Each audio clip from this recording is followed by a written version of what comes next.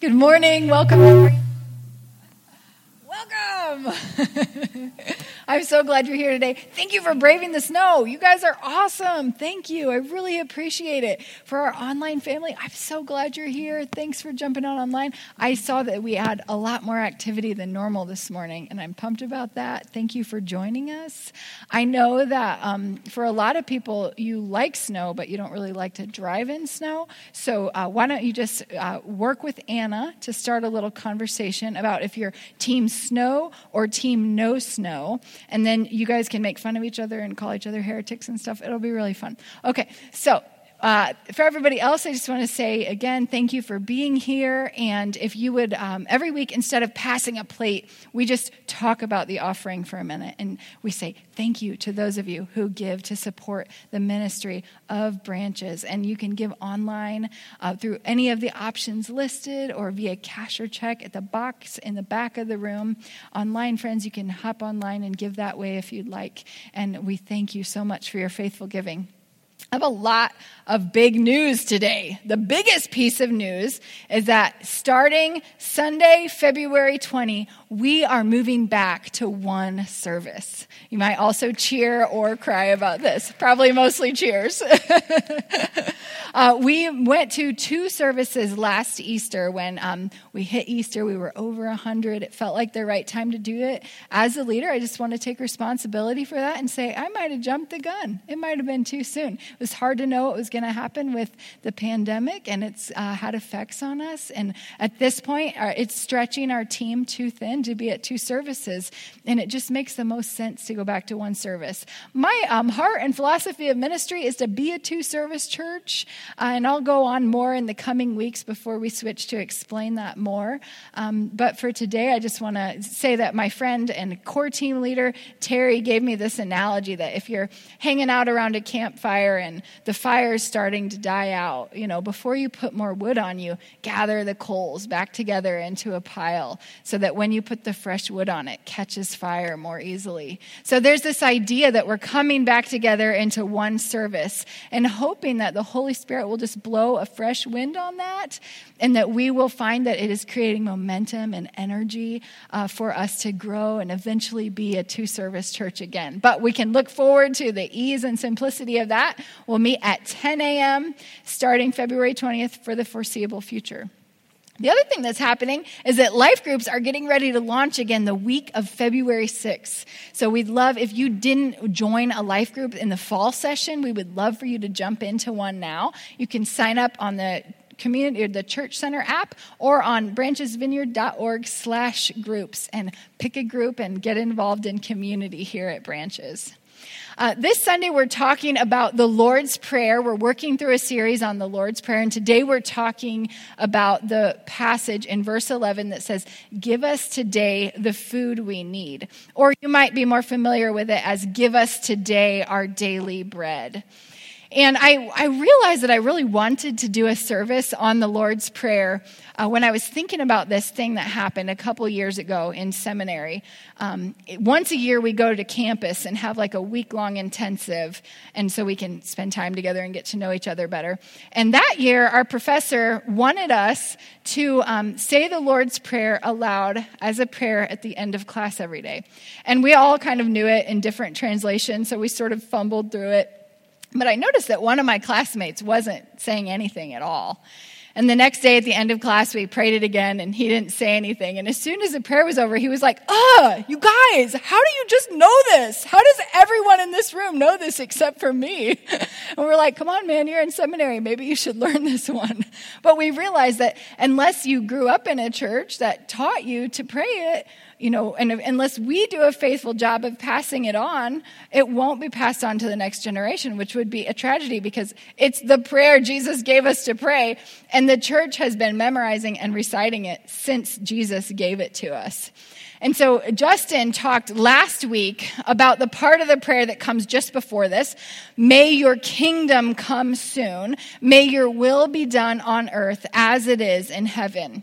Jesus came to the earth to announce that the time of Satan's domination of this world was ending, and that God was becoming king of Israel and king of the world again in Jesus. So Jesus went around for 3 years inviting people into this kingdom of God, and he did a lot of show and tell. He showed them that the kingdom was breaking into our world by healing people, by setting them free from oppression, creating food out of nothing to feed hungry people. And he told them about how people who belong to the kingdom of God should live. And that's who we are. If you belong to Jesus, you are a member of the kingdom of God. And Jesus has a lot to say about how kingdom people live, especially in the chapters that are right around the Lord's Prayer, Matthew 5 and 6. But listen, because Jesus was a human, he understood how humans work. Last week, if you remember, Justin taught us a fancy word called penumbra. And he used this to refer to sort of the shadowy place we're living in, the time between the times, where Jesus' kingdom did break through into the world when he came, but it's not fully here yet until he comes again. And that means that life is still really hard, and we're still really broken people. And we can't hang on to all the truths of God all at once, all the time. And we need something short that we can memorize and that can teach us how to live and how to pray and how to have hope in this in-between time we live in. And that's what the Lord's Prayer does for us. So we need to pray the actual prayer often in whatever version you like. If you learned it, hallowed be thy name, it's fine. Just say it like that. But praying it helps us memorize it, and having it hidden in our heart helps us know the kinds of prayers that Jesus wants us to pray to our Father in heaven. So the Lord's Prayer then becomes a model for us to make our own prayers with. It's why Jesus said, pray like this. He meant pray prayers that are like this. But here's another thing about the Lord's Prayer that we need to really understand. It's for us to pray on our own as individuals, and it's also a communal prayer that we pray together as kingdom people, gathered here together as the church, because we believe that we're actually part of Jesus' work to make all things new, to bring his kingdom here on earth. And so we pray it together because Jesus gave us this beautiful little prayer that we can rattle off without thinking about it if we're not intentional. But actually, it's action-packed. Jesus put so much meaning into every line of the Lord's Prayer. So we're going to now just talk about the different broad themes or meanings of the Lord's Prayer, and then we'll talk about the primary meaning. And I gleaned most of this from a little book by N.T. Wright called The Prayer the Lord Gave Us. And also a lot of this series is influenced by the work of Nijay Gupta, who is a professor at my school. And so, first of all, one of the themes of the Lord's Prayer in this specific section that says, give us today the food we need, or give us today our daily bread. Here's some of the themes. One theme is of the banquet table. So in the Old Testament, which was before the time of Jesus, the prophets like Isaiah spoke of a time in the future when the Messiah would come. And when the Messiah would come, Israel would again be blessed with abundance. And to describe that, the prophets used this imagery of a banquet table with lots of delicious food and drink, like a Christmas dinner. But it wasn't just for this. And Jesus, he loved to do that. He sat around at the table with people a lot and feasted. But it wasn't just to eat and drink. It was because he knew the Old Testament really, really well. And all of his actions were to exemplify that the abundance of God had come in him. And Jesus loved to show hospitality. He loved to be the host at the dinner party. But it went beyond just hosting. Jesus had read those prophecies of Amos and Isaiah, and it talked about how when the Messiah came, the nations of the world would also be invited to that same table. And the leaders who were leading Israel around the time that Jesus was ministering, they did not have that vision at all. It was their purpose to keep the Jewish people very secluded and closed off, shut off from the other people in the world. But Jesus understood that the Father's heart was to draw all people to the banquet table. Not just the good law-following Jewish people, but the Jewish people like us who couldn't get their act together, and the Gentiles like us, the outsiders who didn't belong. And so that's why you see in the Gospels Jesus frequently enjoying a meal with the wrong crowd, with shady people that everyone avoided. He was demonstrating the banquet table, the one where everyone is invited to take a seat and enjoy the rich, satisfying goodness of God. And this is part of what we demonstrate every time we take communion together as a church family. We're acknowledging to ourselves and to each other that we know we never deserved to be here in the first place. But Jesus died to give us a permanent seat at the table of God's family. So we eat the bread and we drink the juice in each other's presence to remind ourselves and each other that Jesus himself is our food and our drink, that he's our sustenance, that his body and blood, his death and resurrection is the hope that we live on. He's who we need to take our very next breath, to see us through this day. And that deep need for Jesus, whether we always feel it or not, is what we'll spend the rest of our time on this morning. And here's the big idea we're talking about today. The meaning of give us today the food we need is an invitation to trust. So when we pray, give us today the food we need, or give us this day our daily bread, we are asking our Father in heaven to meet our physical needs, to provide for us, not just food, but all the main things, like clothing, shelter, the stuff we have to survive. But I would bet that most of us here are not wondering if we'll be able to eat today, if there'll be food on the dinner table. And that fact alone makes us wealthier than almost every other nation in the world, and that's wonderful. Most of us have the basics covered, and some of us can do a little bit more than that. But still, provision, having what we need, is a big concern on our minds. And it makes sense because we have to have some things to survive. And what I want to show you in this prayer is that we have an invitation to trust our Father, because Jesus loves you so much that the Holy Spirit will always find the places in us that are the most tender or the most wounded or the most weak and just start gently poking on it.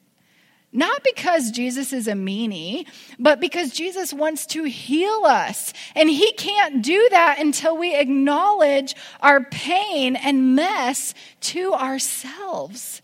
So this prayer invites us to trust our Father in one of the areas of life that it is most difficult to trust God, because provision is personal and it is emotional. The fact is we need food every day. We need warm coats in the winter. We need a place to sleep at night. And it costs money to get all of the things we need for our bodies to survive.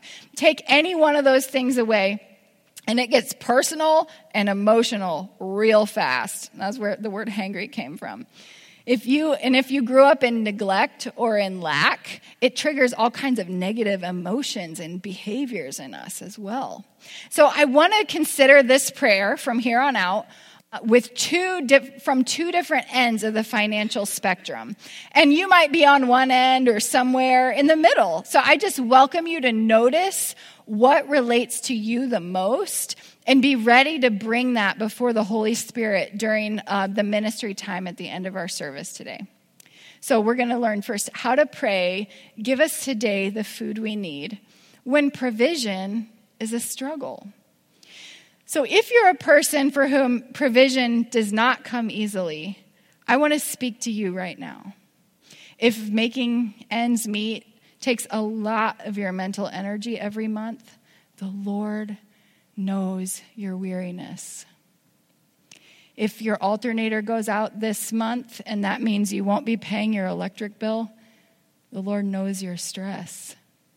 He's with you in it. If you frequently feel self-pity because then your friends can have nice things that you can't afford, Jesus knows your fight for contentment. And because our God isn't a genie in the bottle, Jesus isn't going to fix your problems with $100,000.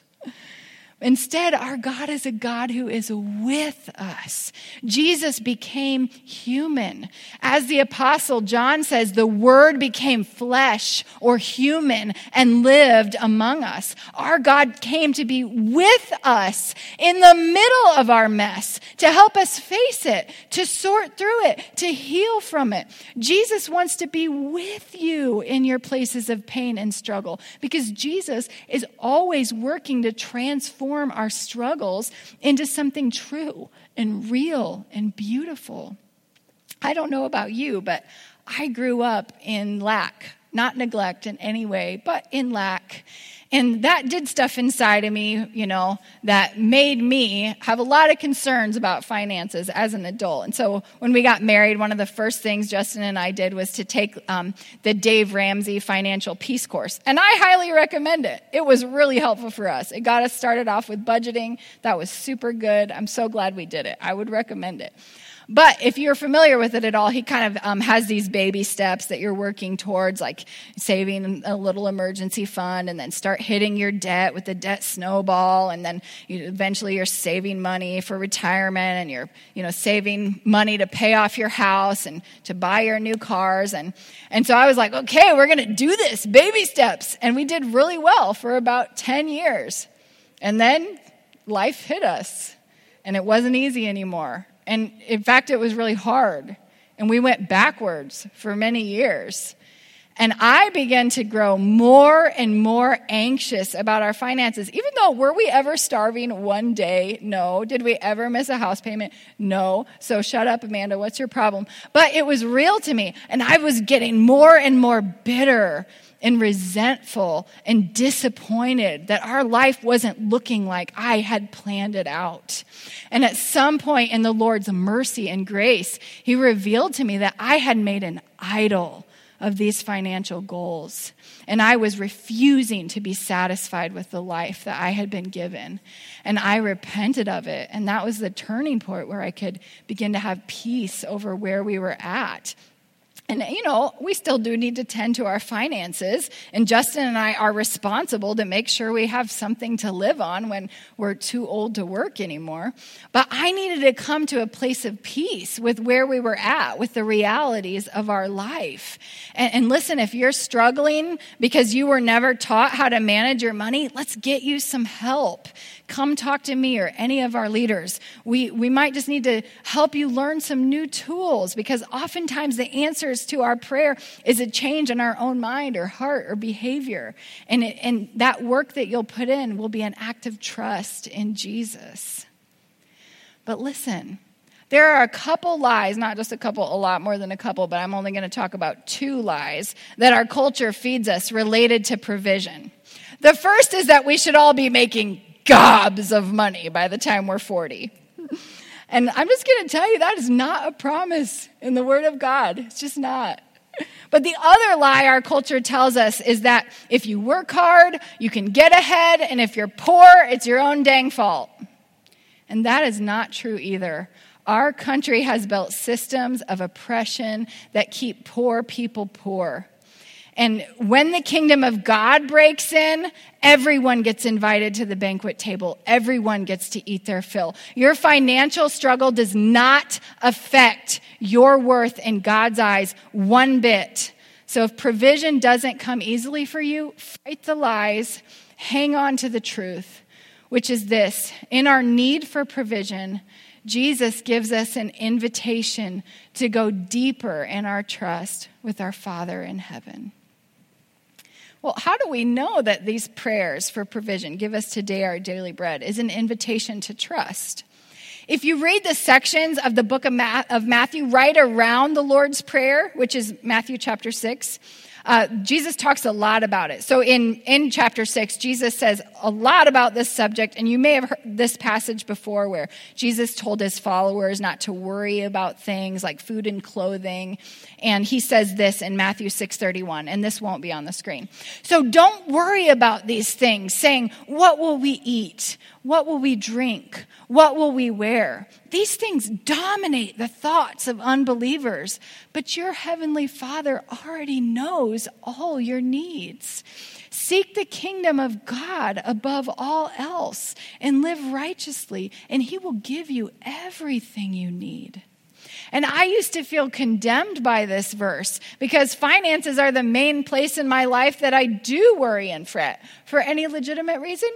No, but I'm still working through my trauma triggers from my childhood, and so it happens. And when I'm all in my head about money, I am the most annoying person in the world to myself, definitely to Justin, and if you were around, I think you'd agree.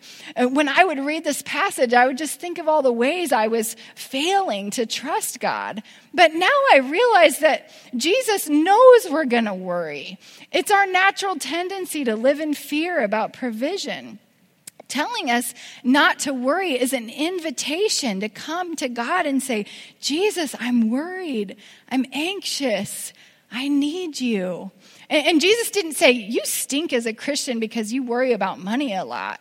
He said, come to me, all who are weary and burdened down, and I will give you rest. This isn't like a whiny, like hashtag fix it, Jesus type of trust. It's a deep trust that happens in our heart over time. And so if you are a person who struggles with finances, if provision does not come easily for you, I want to just teach you a couple really quick prayers that you can pray anytime you start to feel overwhelmed with anxiety. And these are actually prayers that are really good for tons of different situations in life. But the first one's called Palms Down, Palms Up, and it's just about helping your body get involved and renewing your mind. So you put your palms out and you say a prayer like this, like, Jesus, I feel anxious. I feel overwhelmed right now. And then you turn your palms up and you say, Jesus, I give you my anxiety. Would you give me your peace? And you just repeat that, palms down, palms up, until you begin to feel the peace come. And another prayer is called the breath prayer. Again, it can be used for lots of situations, but it's a prayer that you can say in one breath, and it's meant to be repeated over and over. So you could say like, Jesus, I trust you. You are my provider. Jesus, I trust you. You are my provider. And just over and over again, breathing slowly until you begin to feel that peace. So if you're on the end of the spectrum where finances are a struggle, I hope it gets better for you. I hope it's not always this hard. I hope you can learn some new tools to improve your situation. But the challenge for you today is this. In your struggle to provide, can you accept the invitation to deeper trust? Can you begin to see your struggle as the invitation? Can you pray in your hearts right now, Jesus, I receive your invitation. So we've been talking about what Jesus meant when he told us to pray, give us today the food we need. And the main thing he meant was that when it comes to provision, this prayer is an invitation to go deeper in our trust in God. And we've spent a lot of time now talking about how to pray that prayer when provision doesn't come easily. So let's shift now and begin to talk about how to pray, give us today the food we need, when provision does come easily for you. Okay, if that's you, listen up. First things first, I've got some good news. And I've got some bad news. The good news is that money makes things a lot easier for life in a lot of ways. If if you've got plenty of money and your alternator goes out, you just get it fixed. It's really nice. Life goes on. Rejoice in it. And I hope that kind of ease for each of you, because the anxiety of poverty is not a mark of holiness. But here's the bad news.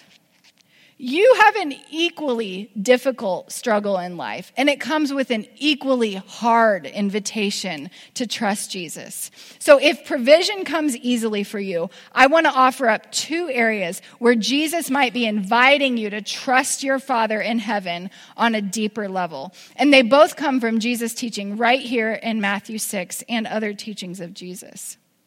Okay, here's the first thing.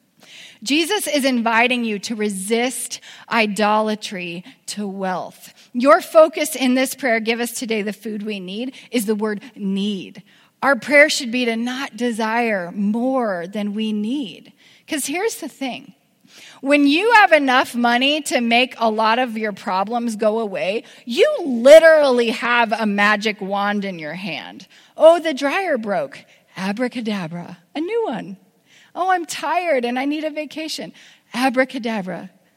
San Marcos Islands, here I come, It's great, but it's really, really hard not to depend on that magic, not to come to trust in your own ability to provide and not to set your affections on it.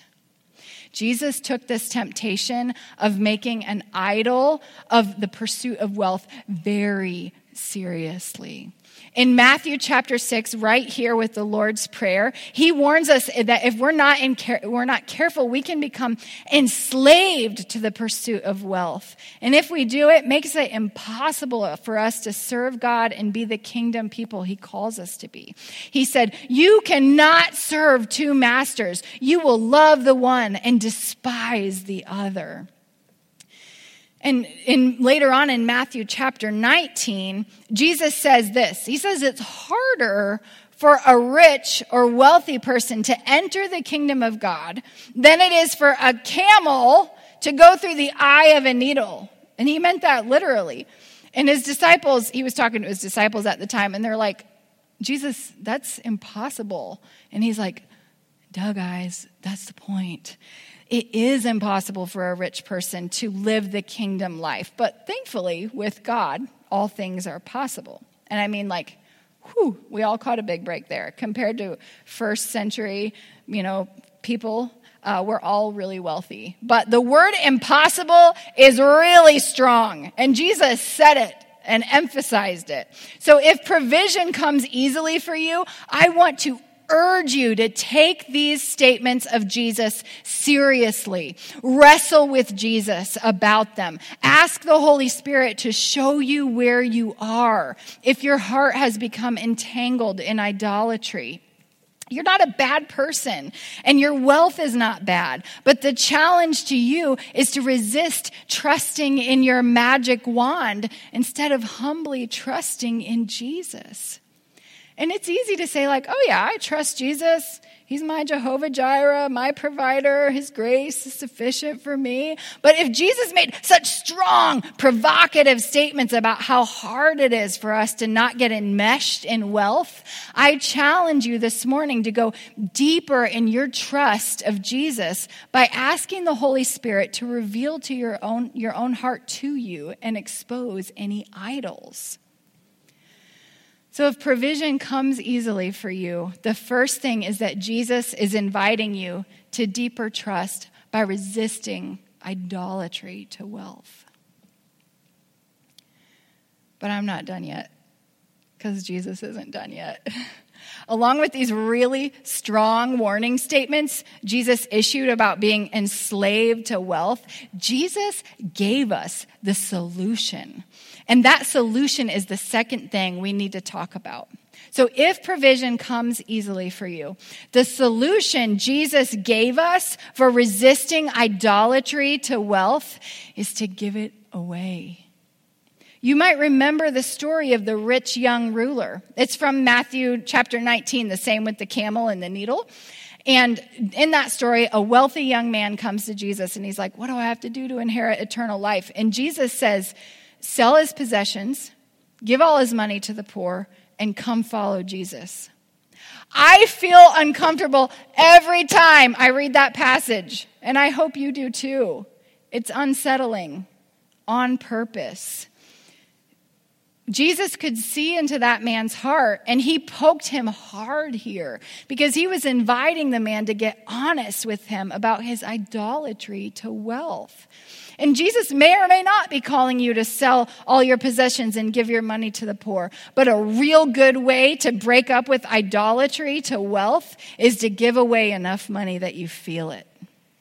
It's a way to test your heart, to check yourself. And the more I read the Gospels, the more I am convinced that it is a very literal way that Jesus calls wealthy people to follow him. In fact, in his teachings, Jesus regularly put the greater responsibility on the wealthy to care for those who are lacking basic needs. Not on the poor to work harder and pull themselves up by the bootstraps, but on the wealthy to care for those in need.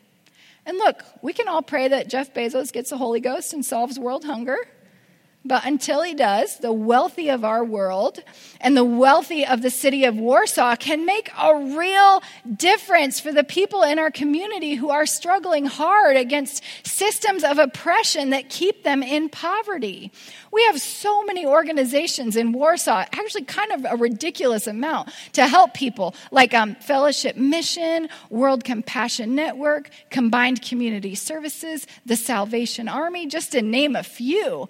And there are tons of other organizations that help, starving children around the world, or microloans for people in third world countries. You can get involved in any way you want. You can do it in a more personal way, like getting into the foster system and fostering some kids, like some of the families in our church already do.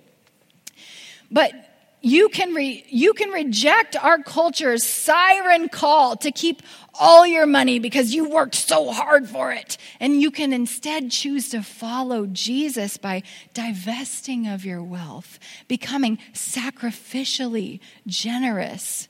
It's how the kingdom comes. And if this sounds too harsh or too radical, I think it's because the ways of Jesus are often totally opposite of our culture. This is Jesus' invitation to you to go deeper and trust in God. Excuse me. So I want to say, can you accept this invitation? Can you pray now in your heart, Jesus, give me the grace to accept your invitation? The Lord's Prayer is a very personal prayer, as you can see, and it's a communal prayer. When we challenge our own hearts to go deeper in trusting Jesus to provide our needs, we join ourselves to each other in dependence on God that fights fear and anxiety and despair. We say to the powers of darkness together, Jesus has given me a seat at the table of abundant peace and contentment, and I will take my place.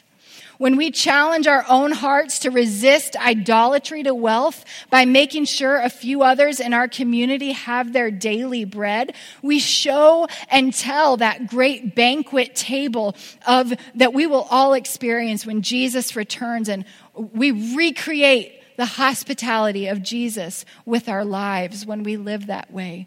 And when we take communion together, we act out the prayer, give us today the food we need, by eating and drinking the body and blood of Jesus, who is our sustainer. And we reject the lie that we can earn enough to provide for ourselves every time we drink the cup. And the truth is, most of us don't fit into neat little boxes on one end of the spectrum. Most of us need a little challenge on both sides. The challenge to trust Jesus to provide, and the challenge to resist idolatry to wealth by being generous and sacrificially so. I do. I need that challenge. And that's why we pray this prayer by ourselves. And that's why we pray it together like we will in a few minutes. And it's why we pray prayers like it. Justin, would you come back up, please? So this is the part of our service where we always spend a little time just quieting our hearts and asking the Holy Spirit to show us where God is working in us today. like, okay, I've been here for the worship service now. I sang, I listened to this message. What are you doing in my heart now, Holy Spirit? What do you want me to say from that? So here's what's going to happen for the next couple minutes. We'll spend a little time in quietness, searching our hearts and just waiting on the presence of the Holy Spirit. And then after that, we are going to talk about a couple words that we collected by praying together before the service. So what that means is that we're a group of people who believe that God still speaks today and speaks to us. And so every Sunday at 8:30, a group of us gathers and we pray and just say, like, Holy Spirit, do you have any specific messages for people today? And we listen, and if we feel like God told us something, we collect those, and we just say, like, what are you doing with those, Jesus? And then we put them on the screen and see if anybody relates to them. So I'm actually going to go ahead and read those now, if you want to switch to that. There's a couple different words. There was a word about a battle weapon made of gold, and the message was, it's like you have somebody in your life that you're in conflict with, and you want to fight them real bad. But the Lord is saying, your weapon is love. And that if you'll ask for it, Jesus will give you a supernatural love for that person. And then there's a few other words on there that might relate to you as well. Just a person who's been disengaged from Jesus. And Jesus is saying, step back into me. So what we'll do now, if you're willing to stand with me, we just stand up so that we can kind of focus ourselves, get our bodies involved in the act of listening to the Holy Spirit. If you're comfortable with it, you can put out your hands in a posture of receiving. And don't be surprised, we're just going to spend like about 10 seconds being quiet and listening and saying, Holy Spirit, what are you speaking to me through all of this? So Holy Spirit, would you come now with your presence? Would you cause us to experience you right now? Holy Spirit, come, we wait for you.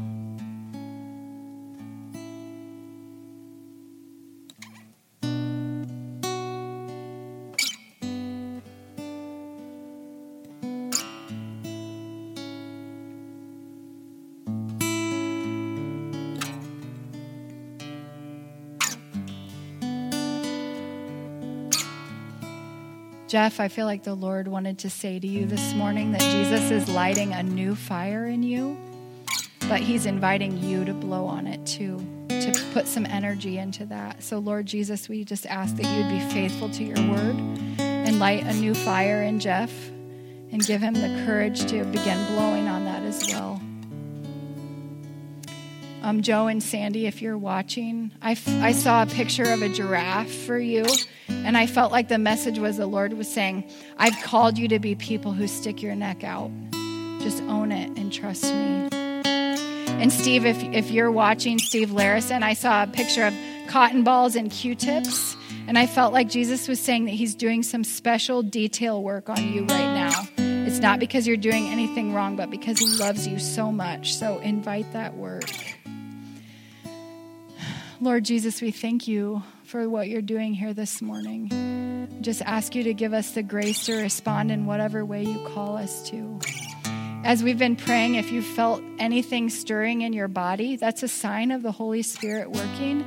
And I would ask that you would go to the back and receive prayer from our prayer team. And they'd love to pray with you about anything, any need you have, or anything that related to from the screen this morning.